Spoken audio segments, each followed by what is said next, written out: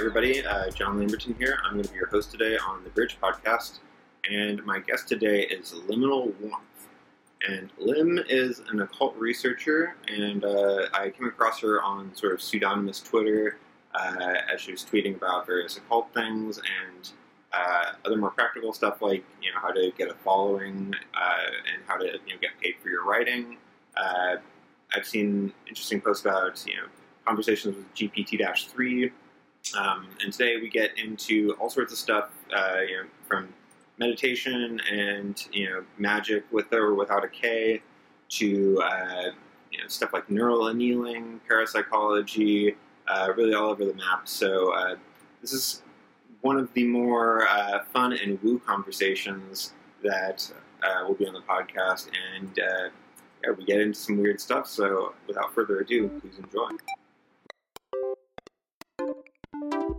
So the traditional question on the podcast I start with really has nothing to do with occult stuff, but we're going to talk about occult and, like sort of through the rationalist lens and that world. But I always start by asking just how coffee fits into your life, if you have coffee habits, if you drink it whatsoever, how much you drink, that type of thing. I drink a lot of coffee. I think I probably have at least 3 cups every morning. And usually I'll just make it in my Keurig. And if there's a Starbucks handy, I usually go for a 16-ounce vanilla latte with an extra shot. That's cool. Regular milk? No, I use cream. Gotcha, cool. Oh, in the latte? Yes.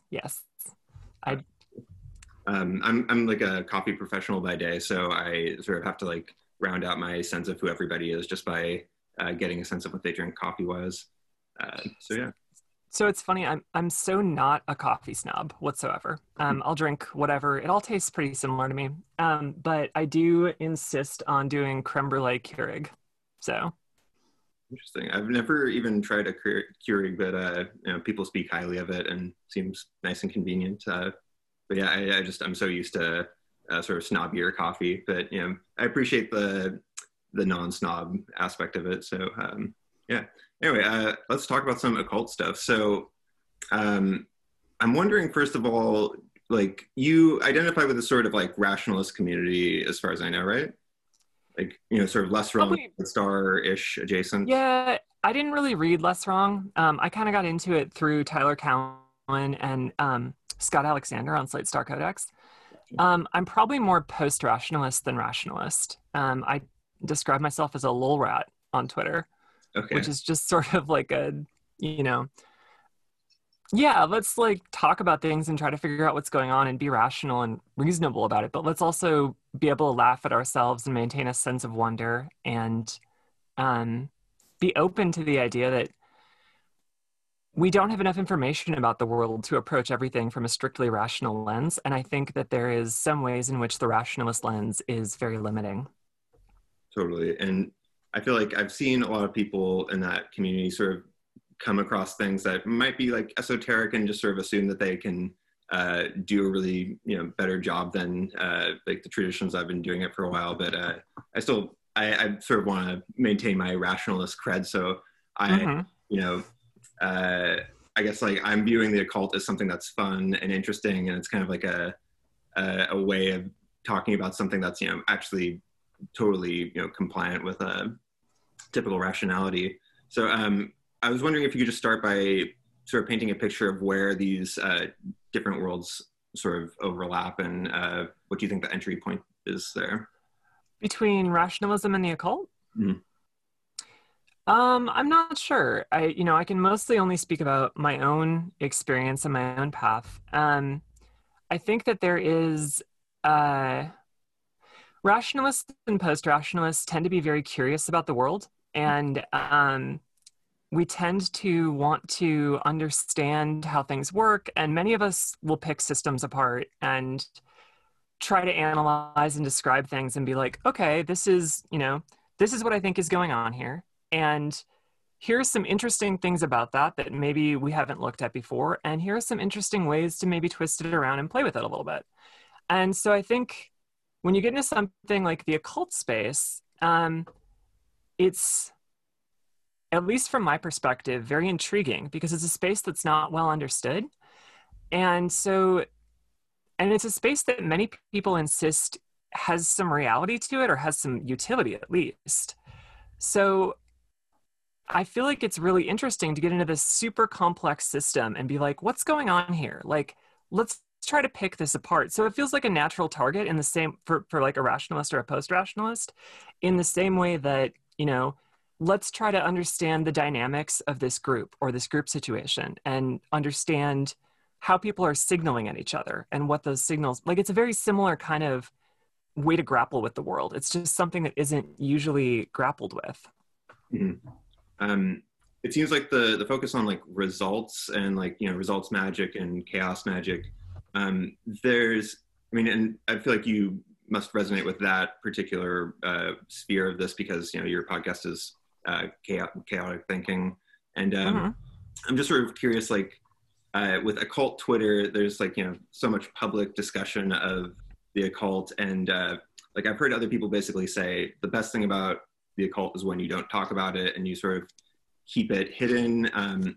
But the chaotic lens seems so much more like open source. And so do you see any value to like keeping things hermetically sealed or like not making it totally open source? So this is something I think about a lot and super struggle with because, you know, I've done now a number of podcasts and written a long article about how this stuff can be dangerous, even just from like a, you know, the mental spaces that you put yourself in. And I think that if we were to discover that you actually can manipulate material reality through whatever means, I could see how that could be very dangerous to just put out there. On the other hand, if it does work, like all of the tools are already there and available for people. Like, is it really that much more dangerous to try to understand it and systematize it a little bit and help people see how they might use it? I don't know. I think the thing I worry most about is getting people interested in this space if they're not in a place where they're going to be able to approach it from a place of safety. Like that's something I get really stressed out about because I get a lot of messages from people in DM and just asking me questions about the occult and, you know, or even just on Twitter, like, how do I get started in the occult? Like, what do I do? How do I get started in tarot? And I'm always like, I don't know, like what are your goals? Like, what's your current mental state at? Because I also get messages from people where they talk about how their friend or their cousin or whomever, like, got really hurt or got destabilized because they started getting into a psychotic state or something. And so I don't know. I'm not sure. Maybe it is best to keep it sealed, but the sort of hermetic element of it reminds me of just like the feeling of, you know, if you like some sort of music and then everybody else finds out about the music and, you know, you feel weird and you want to stop liking the music. And I feel like it's a kind of, you know, like weird perspective to take. And I totally take the chaotic lens. Do you have any attraction to older models like, you know, the Golden Dawn or Thelema or something like that? Not really. I find them to be really, they're great for some people. And I do like the pageantry. But it's too much work for me. Like, I don't want, like, you don't have to do all that stuff. So I don't want to like put on a robe and, you know, draw arcane symbols on the floor and like invoke the archangels and like it's great if it helps you get to where you need to be to try to do what you're doing. I think that there's a lot of value in it for a lot of people, but you know, if you read about chaos magic, a lot of people discuss it as more of a meta magic system where does it work? Do it. And like, that's much more in line with how I approach things in general. Like, is there a expedient way to get to a desired result? Great. Let's do it that way. So, you know, not a ton of attraction. I've read Crowley's stuff. I've, you know, read Israel Regardie's stuff, and I don't know. It's fine. But no, I don't have a lot of personal attraction to it necessarily. It's definitely not my cup of tea either, and it might be specifically the pageantry that I'm not attracted to. But at the same time, Oh, I feel like the sort of like cultural artifacts that come along with it are really interesting. And like, one of those things is like tarot, which I feel like is, at least as far as I know, much more of like a Western thing. And like, I've always just, I guess, been more attracted to the Eastern side of things. But mhm. I'm curious why specifically tarot entices you. And yeah. Well, tarot is one of the few things that I've actually seen results that persuade me that there might be something more going on there. Because like a lot of the stuff with magic that I go investigate, I start poking at it and it's like, okay, like I don't know, I'm not really persuaded about this. Like I don't see people able to demonstrate telekinesis, but and you look at the parapsychology research and they're like, okay, like we can demonstrate effects, but they're very minor. And so tarot is interesting to me because in my own experiments with it, I've seen results that have persuaded me that whether I'm deceiving myself or whether it's actually what's happening, the results seem better than random, and that bothers me. Mhm. And so it's something I keep coming back to because I don't understand what's happening there. And so it's extremely compelling for me because it's a direct experiential thing for me. And if I had other direct experiences, I think I would want to poke at those similarly. So on Twitter, you had like somebody posted something that was like, "What would your TED talk be?" And yours was something about like a rational explanation of divination or something like that. And Mhm. I'm curious if you can elaborate on that a little bit. So if we assume that I'm not deceiving myself, and that I'm not just telling a story around the cards, if we assume that the cards are actually coming up in a way that describes known situations, um, and possibly even the future, and um, are giving us good information about the world, the next question is how the hell does that work? Hmm. Because it shouldn't, based on what we know.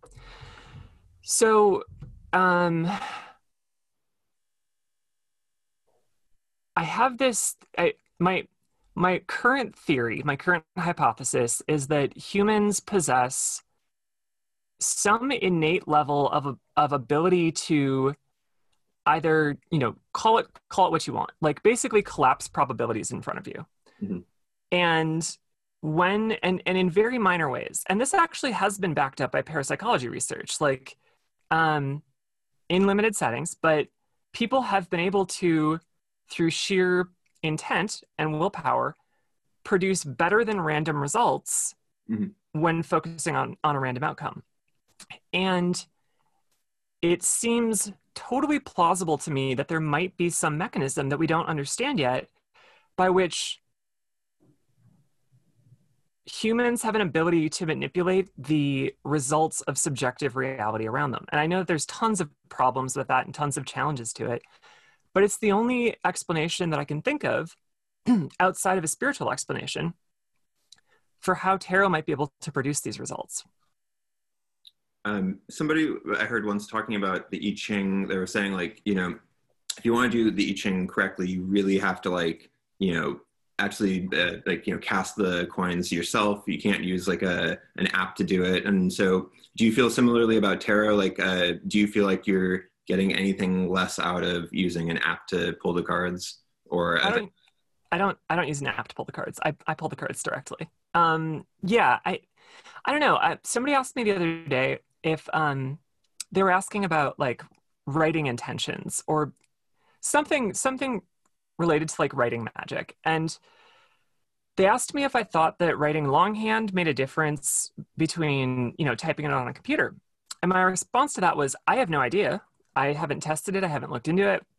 But at least when I try to produce results or I try to produce effects, it feels more direct. And I feel like writing it longhand, doing things with your own hands feels to me more meaningful than typing it into a computer or working with an app.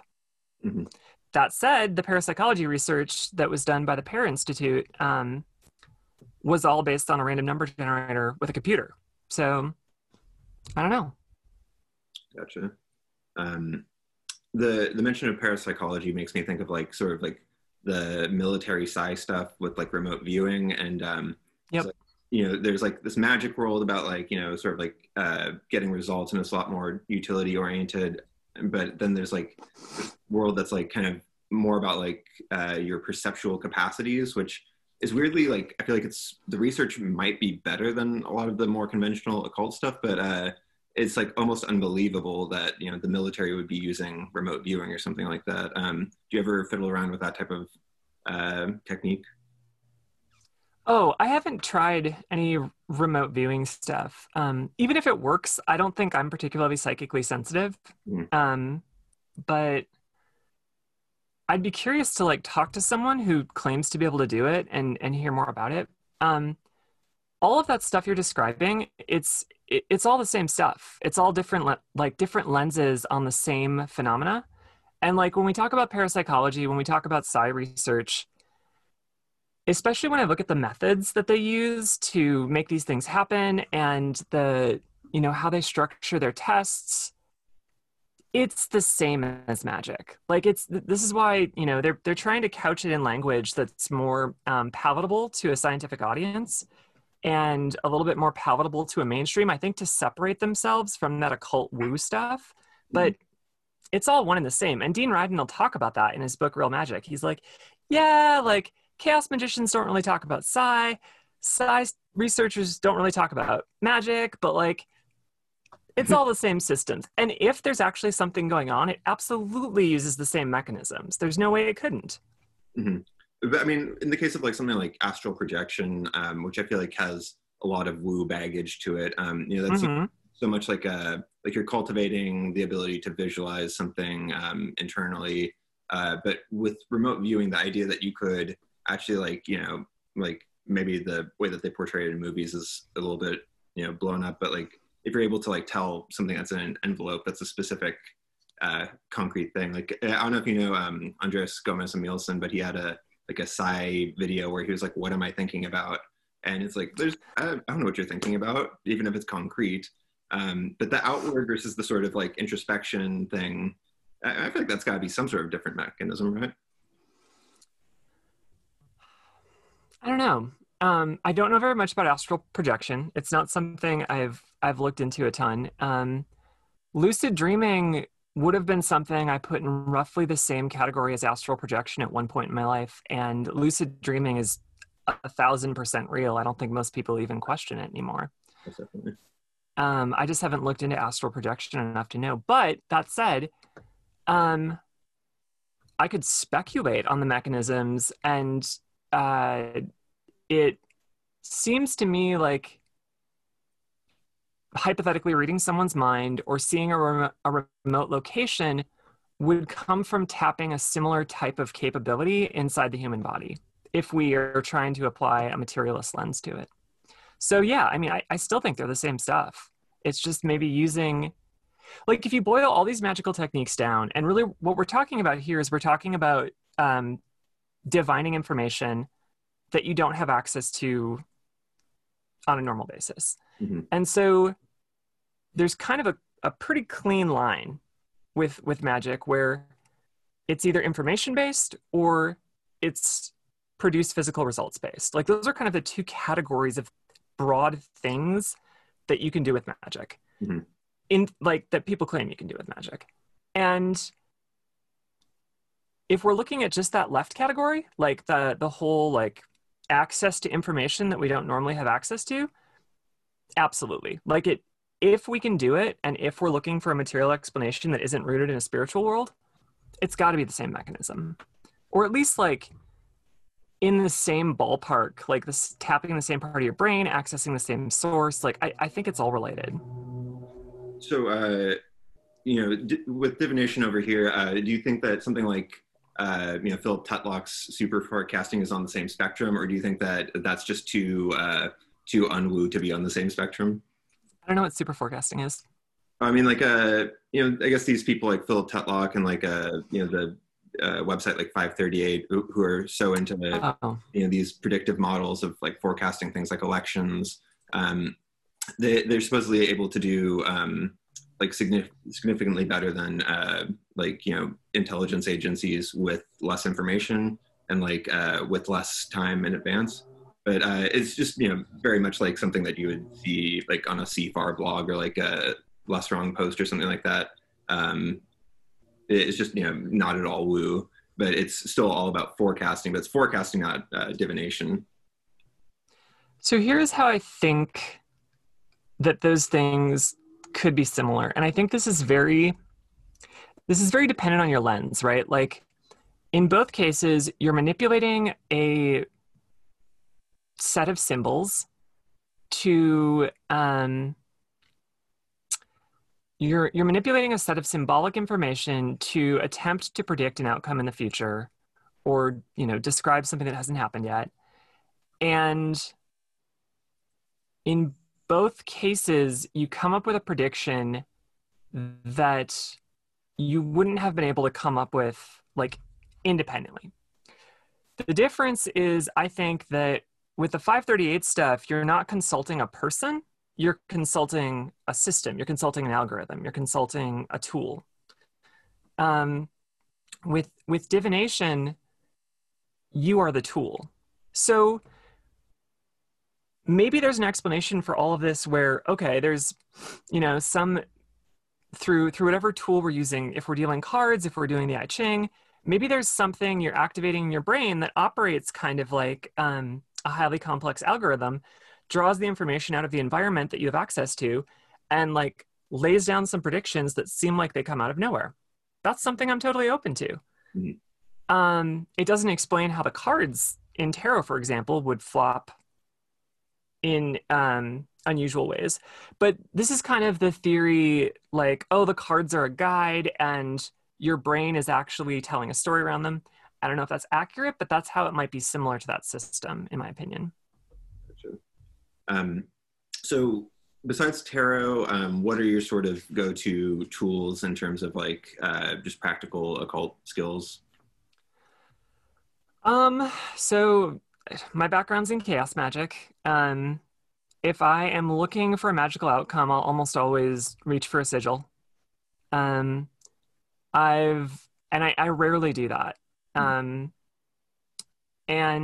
I've just started playing in the servitor space a little bit. But so probably just like the basic, and you know, like meditation, lucid dreaming. So meditation, lucid dreaming, tarot, and sigils are probably the things that I would say I have the most experience with in my toolkit. Cool. As somebody, like I have decent dream lucidity, but it's kind of unpredictable, and it's definitely gone up since using like a dream journal, and more recently just like taking like some alpha GPC before going to bed, like the, you know, source of choline. That seems to like really boost it. But do you have any other techniques for somebody who it doesn't come naturally to? Yeah, I mean, there's a whole system for teaching yourself to lucid dream, and you might have used it or experienced this. But there's this book, Exploring the World of Lucid Dreaming, from like the 70s or the 80s that, you know, was kind of the de facto lucid dreaming book for a long time. But it'll teach you to do things like you need to get in the habit of asking yourself if you're dreaming a lot. Like, and so what I used to do when I was in high school, for example, is I would draw. I've got this symbol on my wrist that I tattooed there eventually. But when I was in high school, I used to draw that on my wrist all the time. And I would, whenever I would look at it, I would remind myself like, oh, are you dreaming right now? And then by teaching yourself to ask if you're dreaming throughout the day, you start to do it in your dreams. And you can spark them with much more regularity if you're doing that on a regular basis. And then the way you can test for that, because like asking yourself isn't enough sometimes, but the way you want to test for that is, I always used to use the thumb test. Like you can try to put your thumb through your palm, and if it works, you're definitely dreaming. You can glance at a clock and glance away from it, and then glance back. And if the numbers have changed, and you can do this with text too, like if the text changes, you're dreaming. And if you just do those things throughout the day, you'll do them while you're dreaming too, and you'll be a lot more likely to wake up in your dream and just get more familiar with it. Obviously, dream journaling is super important. Because otherwise you might have a lucid dream and forget. You have to be good at dream recall to be able to remember your lucid dreams. And I think those are the big things. It's just really getting in the habit of it. And you'll be able to, I mean, I used to, when I was really doing it a lot, I would do it once every couple days. I would have a pretty consistent lucid dream. And so when you had it every couple of days, was it that you were like saying, I'm going to lucid dream tonight, or was it just that it happened every couple of days? It would just happen every couple of days. I was never able to like predict it or like set the intention before bed and have the outcome I was looking for. But I was definitely able to spark them with a degree of regularity. Gotcha. Do you, in your experience, has like sleep hygiene played into your ability? Like, do you find that going to sleep early or like, maybe like getting bad sleep might help sometimes? Is that Yeah. Naps are good. Like I would, I used to be able to lucid dream pretty frequently while taking naps. That was, I don't know what it is about the sleep schedule. There's explanations for it, REM, polyphasic stuff, and like, yeah, that stuff all seems valid to me. It's interesting because this stuff is actually pretty well understood. Like you can go read the science behind lucid dreaming and different dream states, and it becomes, pretty obvious to see. I forget what it is, but it becomes pretty obvious that certain states are more conducive to it. Is the book that you were referring to from the 70s, is that like a Stephen LaBerge thing? Might be. Okay. I'd have to double check and look later. Okay. Cool. Well, I'm curious. So like, I know that you do like a lot of writing and like some video game oriented stuff, I think. How does like this occult type of stuff feed into that practice or like just like your regular work and your career? It doesn't. Not at all. Fully partition. No. Okay. No, it's, I mean, like I do this stuff as a hobby. Gotcha. Like, I mean, it gives me something else to write about, and I've been having a lot of fun doing the podcast and just learning more about it. It's really become a little bit of a spiritual journey for me in some ways because, I'm kind of having my RV life, midlife crisis thing right now. And so in learning more about the occult, I'm also learning more about all kinds of spiritual systems and learning a lot about myself. And the more I dig into the magic stuff, the more I think that it's intimately tied in with spiritual growth.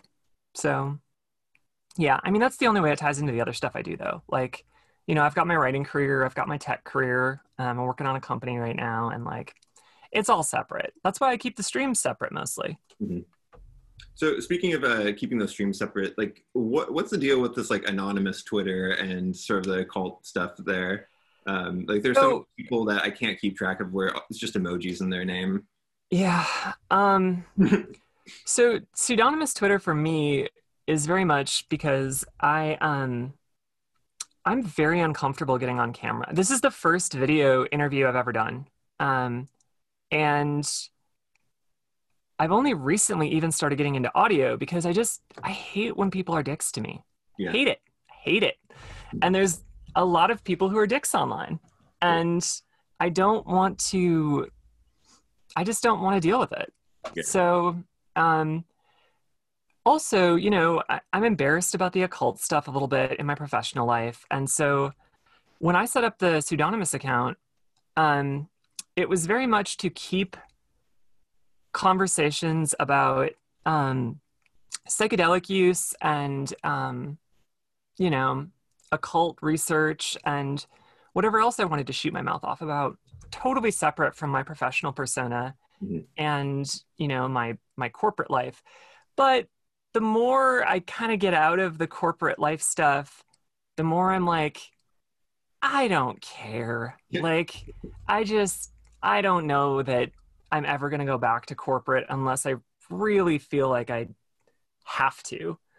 And if I have to, I don't really think they're going to do a deep enough search or not hire me because I have an occult podcast. So like, I've gotten a lot more comfortable with loosening up the OPSEC a little bit over time. I probably won't go all the way and ever just use my real name, but I've started doing audio. We're doing video. I might do more video stuff in the future. Like, I like attention, so it's fun to be on camera, and I want to get more comfortable with that. Like, it's not something I've ever been comfortable with, and so I'd like to get more practice being on camera and just talking to people. I feel similarly. Like, I feel like I oftentimes have extremely transparent facial expressions, and like I just will see myself when I record myself. I'm like, oh, you are like just projecting what you're thinking right now. There's something that you said though about psychedelic use reminded me of something I was going to mention when we're sort of talking about like the more psi aspect of things. And so I don't know if you fiddled around with this, but Russell Targ has an app that is for ESP. And so the idea is it basically like has these different colored squares, and you're supposed to guess at random which one has a picture behind it. And it says like if you can't guess it, just skip it. It's better to skip it and like see if you can feel it. But like he basically says if you get over this percentage of correct answers, contact me so I can study you. And that's a pretty interesting take on it. Because you have a 1 in 4 chance to get it. You should send that to me later. I want to try it. Totally. I found that sometimes if I'm in certain states, then I can like do better on it. But then, other times I've realized that like that state has made me sort of think that I've done better, and like I should probably quantify it a little bit more carefully. I think that even if magic is real, and even if there's like some extrasensory element to it, I really don't think that my sensitivity, like my psychic sensitivity, is particularly high.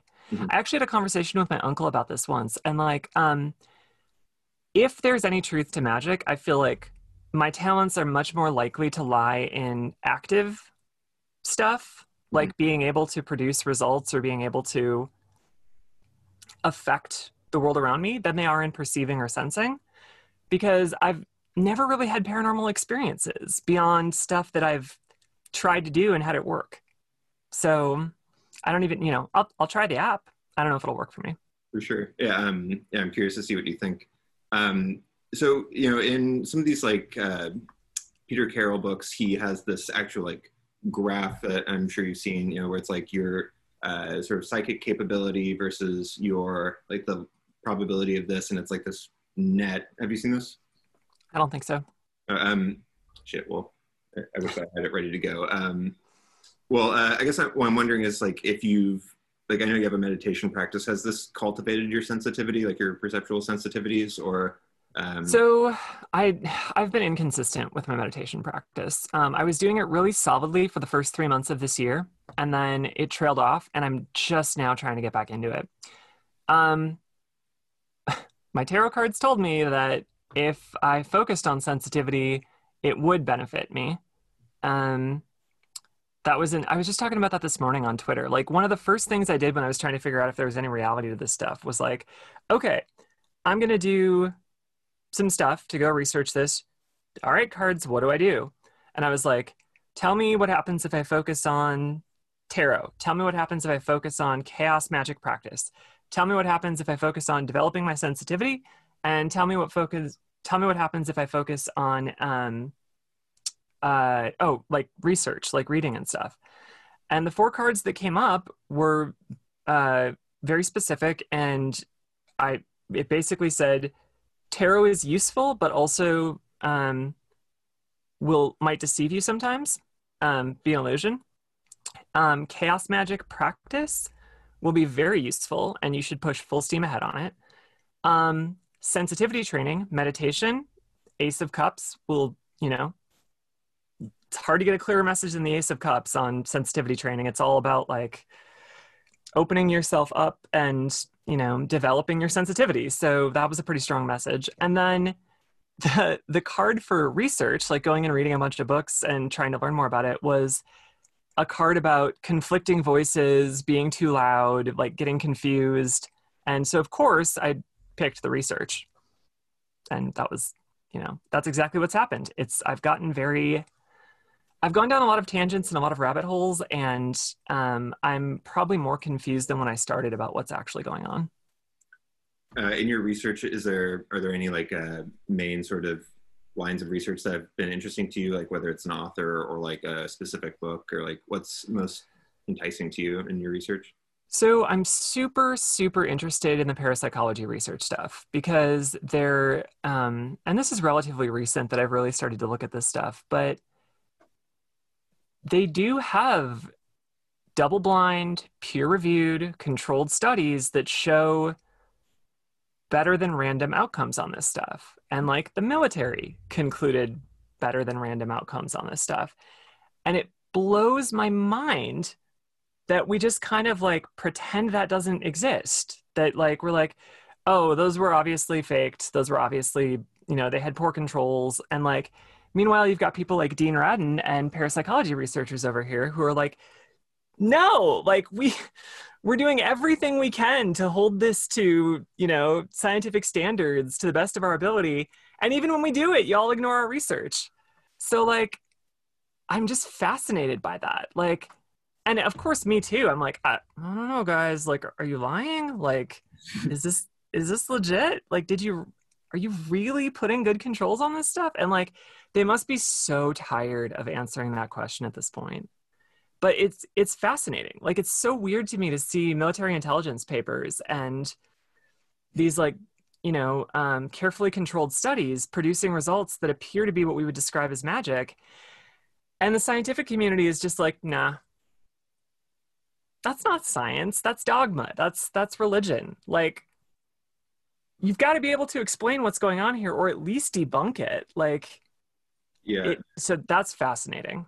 There's like a certain type of atheist who is like so ready to show their atheist card, and I don't know, I feel like you have to like take a little bit of a step back, because I mean there's so much that we don't know, and I don't know, like I remember seeing this conversation that involved Rupert Sheldrake and Daniel Dennett, and I was just like, this isn't going to go well. But like, I feel like Rupert Sheldrake has some reasonable points.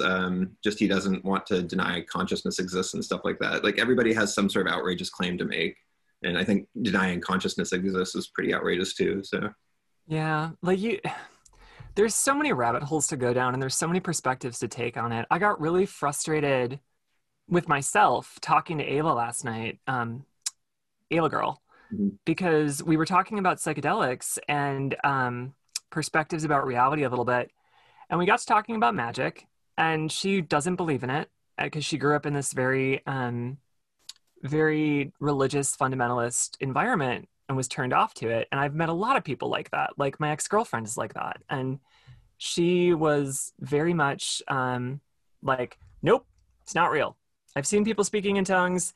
It's all nonsense. Like, I'm not even interested in your woo. Like, it's not real. You have fun, but you're deceiving yourself. And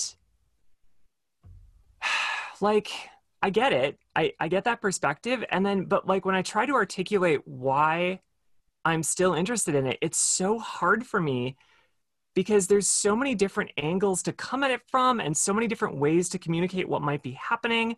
And like, when I'm faced with a highly skeptical person that's like, why would you even think this is real?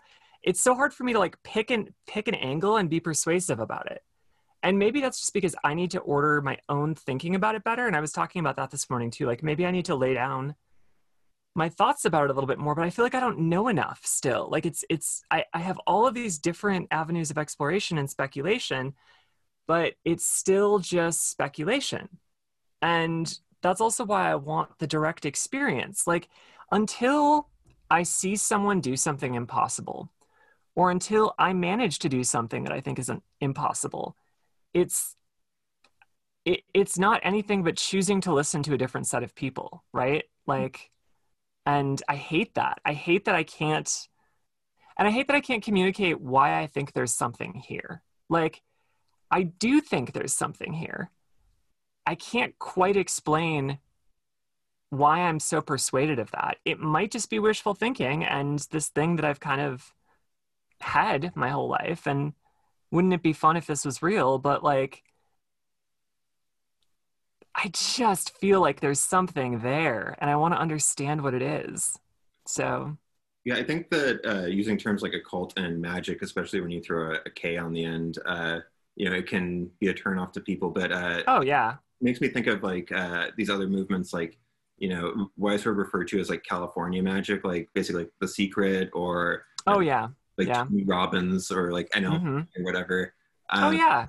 or even like transcendental meditation. And so that like those are all still really kind of like sketchy in a way, but I don't know. It's just like such a you just need to change the terminology, I guess, to attract people. It's all the same thing. Like when I go talk about magic and the occult, it's not any different than praying. It's exactly the same thing. And you know how many people pray every day? Like it so many people believe in magic. And like I wish I had a better term to describe it than magic with a K or the occult, because I'm not talking about manifestation, even though I am. It's a superset of it. And I'm not talking about just religion and just prayer. I'm talking about this widespread belief that humans have that that some people are able to somehow manipulate the physical world. And enough people claim that they're able to that I'm persuaded that it could be possible. And I know that some people will just stop right there and be like, nope, that's dumb. And people who believe that are dumb. And I'm like, I don't know. Maybe they're dumb, but you're sure taking that on a no evidence basis. Mm-hmm. And they're like, well, there's no evidence for it. And I'm like, except the parapsychology studies that show results and all of these reports from throughout history of I was just reading in Dean Radin's book about this guy who lived in 17th century France, and he was a monk. And and often people who were maybe more sensitive or more inclined to be interacting with the supernatural world would go into the priesthood back then because it was their only outlet, otherwise burned as a witch. But he was reported to be seen levitating by hundreds and maybe thousands of people at as he would give Catholic mass. And the Pope came and checked him out, the cardinals came and checked him out, and they were all like, yep, he's legit, we don't know how, he's a saint. And like, did they just make that up? Did that happen? Like, I have no idea. And I don't know how you would even validate that, but like, it seems pretty implausible to me. The church didn't like him. They hated that he could do this stuff, and they kept telling him not to do it. And like, come on, like, did the Pope and all the bishops just decide like, hey, yeah, we're gonna just make up a big lie about this guy being able to levitate forever, even though it annoys us? I've heard of somebody who like used to live in Idaho, or Iowa rather, where there's like a big transcendental meditation community. And they're like, yeah, a friend of mine walked in on somebody who was levitating. But I brought this up to another friend who's a big meditator, and he was like, oh yeah, the TM people think that they can fly, but they're really just hopping on their butt on trampolines. And I don't know if you've seen this, but it's the funniest thing to look up on YouTube. It's just groups of people bouncing around on their butts on a trampoline. Well, this is the problem. This is part of the problem with the misinformation stuff. I think there's a lot of people who are persuaded that they can do supernatural things and can't. Mm-hmm. And then we look at those people and we go, this is silly. Like, you're not doing the things you think you're doing. Mm-hmm. But that to me is not sufficient evidence that those things aren't possible. It's just people lie to themselves all the time about stupid stuff. And just because hypochondriacs exist doesn't mean people don't get sick, Mm-hmm. I feel like saying something like they were flying or levitating or doing magic, like it's kind of a nice poetic way to compress like the actual harder to explain thing of it. But this makes me think of something else. So on Twitter, you were gracious enough to do a GPT-3 conversation with Austin Spare for me. And I'm curious about just like what you think about GPT-3 in terms of like divination or like, within a magical occult context. So I've played with it quite a bit. Like I've tried to get it to have more conversations with like Robert Anton Wilson and Austin Osman Spare. And like, it's it's an algorithm. Like it's not doing anything magical. Like it's I don't think it's random enough for that. Like if you turn the temperature all the way down to zero, you'll get a consistent set of results every time.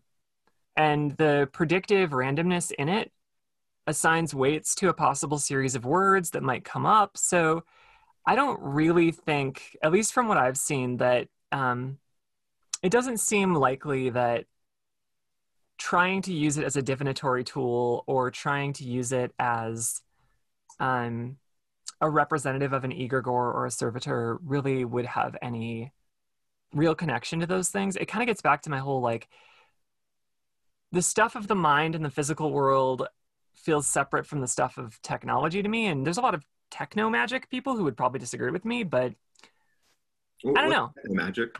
Huh? What's techno magic? I don't know. There's a lot of people who try to blend technology and magical practice. And I understand why, because the ability to program, like, computer programming, Right. has your mind work with symbols and abstractions in a very similar way to how magical practice has your mind work with abstractions and symbols. So I think one of the reasons why magic has gotten so popular in recent years is also, and particularly with like techie people too, is that it working with technology primes you in some ways to be able to more easily grasp or grok these highly abstract symbols of systems that you need to be able to wrap your mind around to interact with magic. Gotcha. That also makes me think of like there's a less wrong post that's like say not emergence, say magic or something like that. And basically, like all the complex system people want to say emergence every other word. And for like when something combines them, there's like a synergy. And Yudkowsky's just like, oh yeah, you should just call it magic because we don't know it. Yeah, I don't know. I just wanted to name drop last wrong post. What else is there? I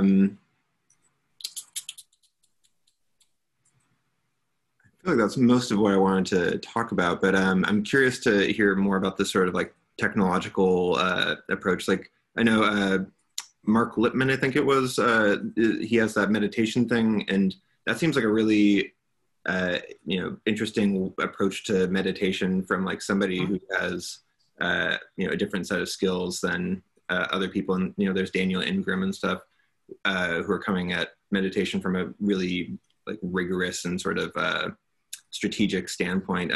Would you have any thoughts on this like new school of meditation that's a little bit, yeah? So they both make very interesting claims in their Mark in his notes and Daniel in his book. Both of their writing influenced my thoughts about the dangers associated with magic and meditation and spirituality very heavily. Like I draw on things that they've both said and observed extensively in my own notes and my own thoughts about the ways in which this stuff is dangerous. I think it's really interesting. I appreciate their pragmatic approach. I really like people who are trying to get the woo out of the woo, because I think it is helpful in understanding what's really there and how we might interact with it. So yeah, I mean, their stuff is great. You should definitely go read their stuff if you haven't. I would love to chat with Ingram at some point when I have a little bit more time to think about what I might want to ask him about meditation, and specifically the cities, the shadow magic side stuff of it that he claims is real, as kind of like an afterthought. He's like, hey, yeah, this stuff is real, and also it's a distraction from spiritual enlightenment, which is the real goal of meditation. And he actually I think it's really interesting that he says that, because like when Scott Alexander reviewed his book, he mentioned that he like highlighted that, and he's like, oh, by the way, Daniel Ingram says magic's real. And I was like, what? And like, and I went and read the book, and he does. He claims this stuff really happens. And I don't know, I don't know how you make that claim as a medical doctor and like not back it up, but he did, and so I'm really curious to ask him about it. Yeah, I'd be curious to hear that conversation. Have you ever done his the fire meditation thing? Mm-mm. No. Nor have I, but the the whole meditation thing is something I haven't spent as much time progressing through. Like, I'm not an experienced meditator, mhm. and that's actually why I want to get into it more. Um, because again, like, I don't have great sensitivity, even if sensitivity is a real thing you can develop. And so I I feel like it's something I'm ignoring and I shouldn't be, especially with how serious I am about researching the rest of this stuff. And so um I will probably go down that thread next or close to next, because right now I'm on this big like hallucinogen entheogen thing. And I talked to James Kent, I talked to Ayla, I've talked to some other people about it. Selen Telekia and Eigenrobot both weighed in on it. And I think it's really interesting, but I'm starting to come to see psychedelics as a little bit of a dead end from a spiritual or a magical angle.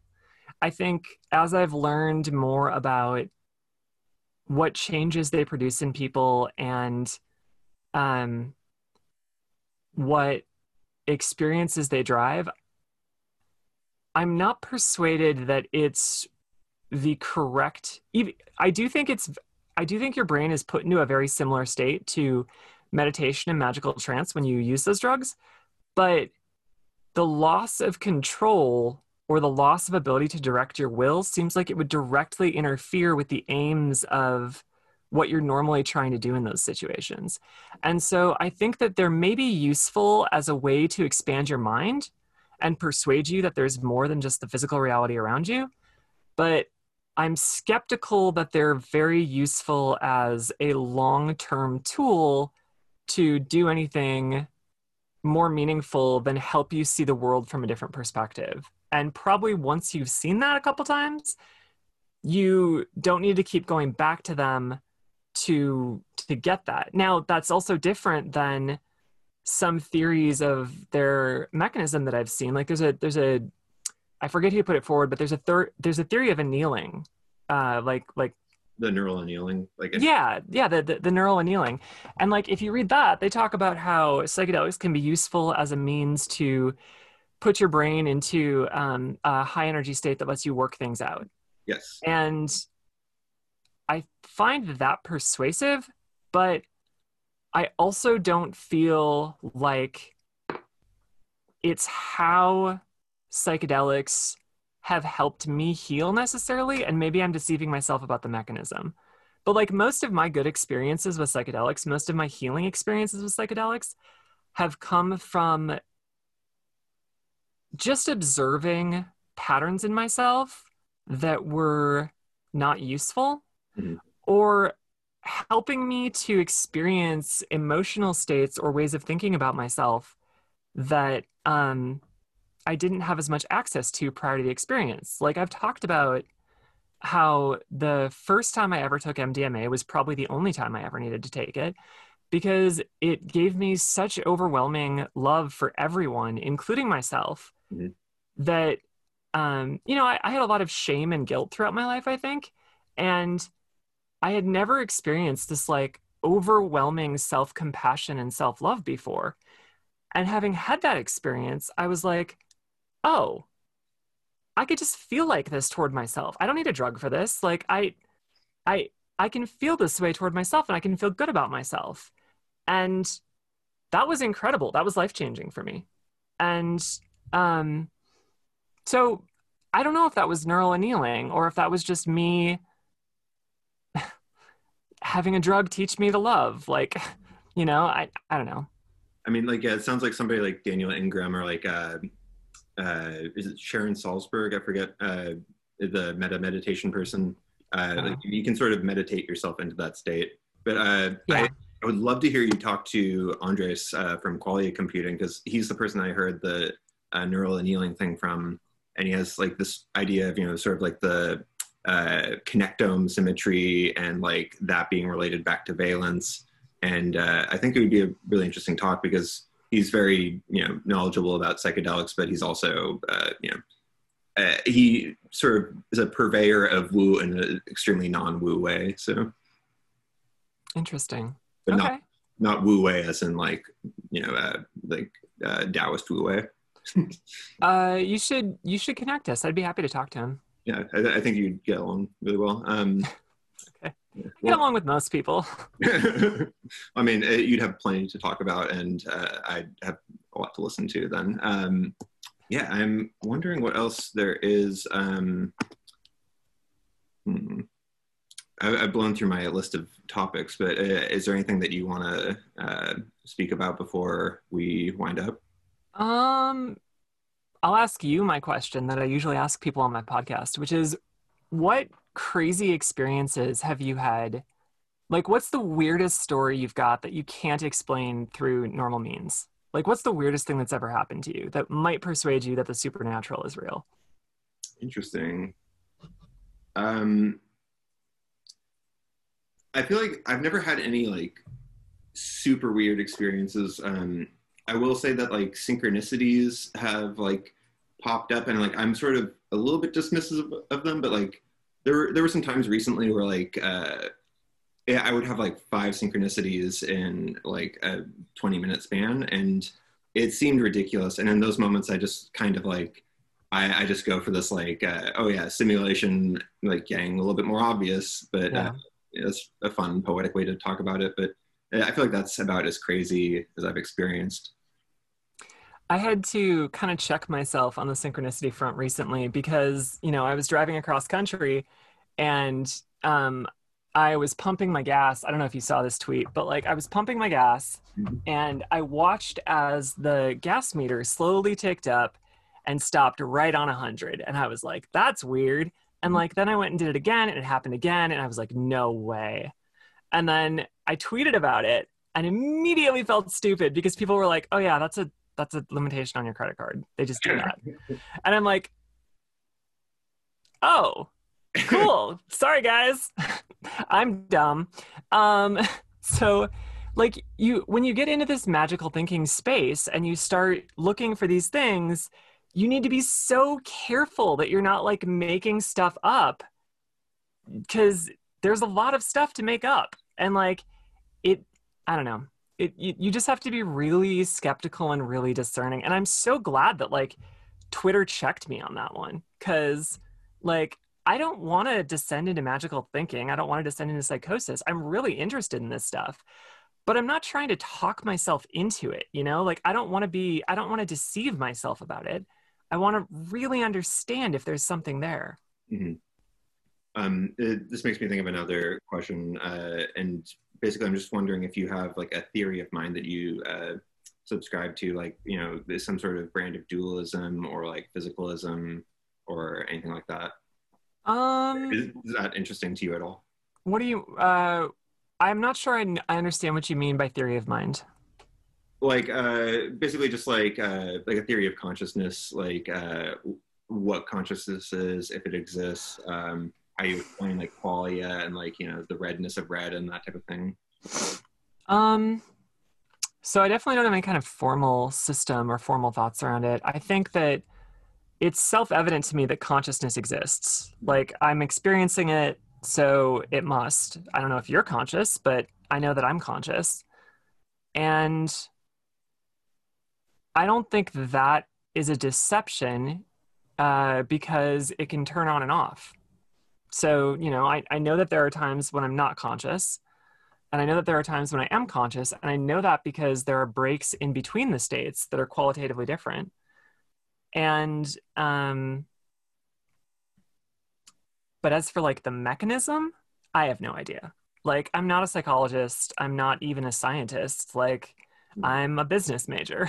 So, like, I read a lot and I like looking into this stuff, and I read a lot, but I don't really feel qualified to speculate about the nature of consciousness. That feels like such a big question that much more serious researchers are working on than me. And like, fuck, I don't know. Do you have an intuition as to whether it's like essentially all like physical stuff, or if there's kind of physical and mental stuff. Like, is there a difference between, information as you think about it in your brain versus the physical world? My personal opinion is that if there is, we're unable to experience the difference because our experience is necessarily mediated through our own filters and our own brain. Mm-hmm. So, like, I know, for example, that I have experienced on psychedelic trips in the past a complete dissolving of reality around me. And this was, over a decade ago now. But that was so traumatic for me because I just kind of went, holy crap, like there are things that can happen to you in this world that literally make your perception of reality around you melt away. Mm-hmm. And like, it totally eroded my faith in the ability to, like people's ability to consistently and accurately interpret the world around them. Because if all it takes is a chemical reaction in your brain to completely derail your perception of reality, how can we be at all certain that what we're experiencing is real moment to moment? Mm-hmm. So I think if there is a separateness between physical reality and our mental states, we are unable to tell what that difference is on the basis of the perception that feeds us all information that we have access to. I'm not sure if you pay attention to like Donald Hoffman at all, but I feel like his description of this seems to resonate with what you're saying. Like he basically seems to think that like perception is like a graphical user interface, and like you're essentially not able to see the code just because we weren't evolved to actually see reality, because he does these modeling things in computers where it's like if you have the agents able to see reality, they will die. His name is familiar. What did he write? I'm not sure what the books are, but it's basically like every video that you see is some sort of like everybody has it as a clickbaity, like this guy thinks that reality doesn't exist, but it's kind of like simulation-y, like stuff like I hate stuff like that. Like it drives me crazy. It's like you morons. How can you be so certain? Like you can't know anything about the world around you. He's not certain. He says that he's probably wrong. No. Not him. The people slamming him by being like, this guy doesn't think reality exists. Like, okay, how do you know what reality is? Yeah. Like, people get so confident that they've got the world figured out, that their belief system is correct, that like what they happen to have stumbled into in their lives is the real objective truth about the world around them. Mm-hmm. And I guarantee you that it's not. Every single one of us is walking around with fallacies about the world around us. Right. And the idea that you've got it figured out is just, it's hubris. It's dumb. Mm-hmm. Like, there's always more to learn and more to know. And there's no way that science has reached a pinnacle of understanding the world around us right now. It's dumb to think so. I tend to agree. You agree with me in calling the internet dumb? Yes. Okay, good. Well, I feel like that's all I have to ask now, and I'm excited to share this Russell Targ app with you and point you towards Donald Hoffman and see if you have any further thoughts. But I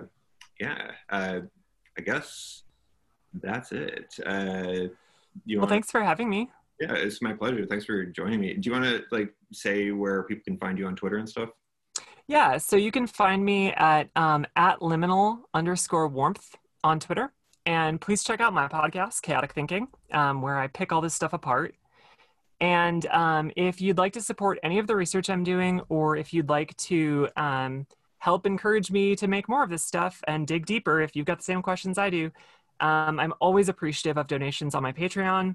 It super motivates me, and thank you so much for all of your messages and for listening to me. I love it. So awesome. Well, Liminal Warmth, thank you for joining me. Thank you. Talk to you later. Okay, bye-bye.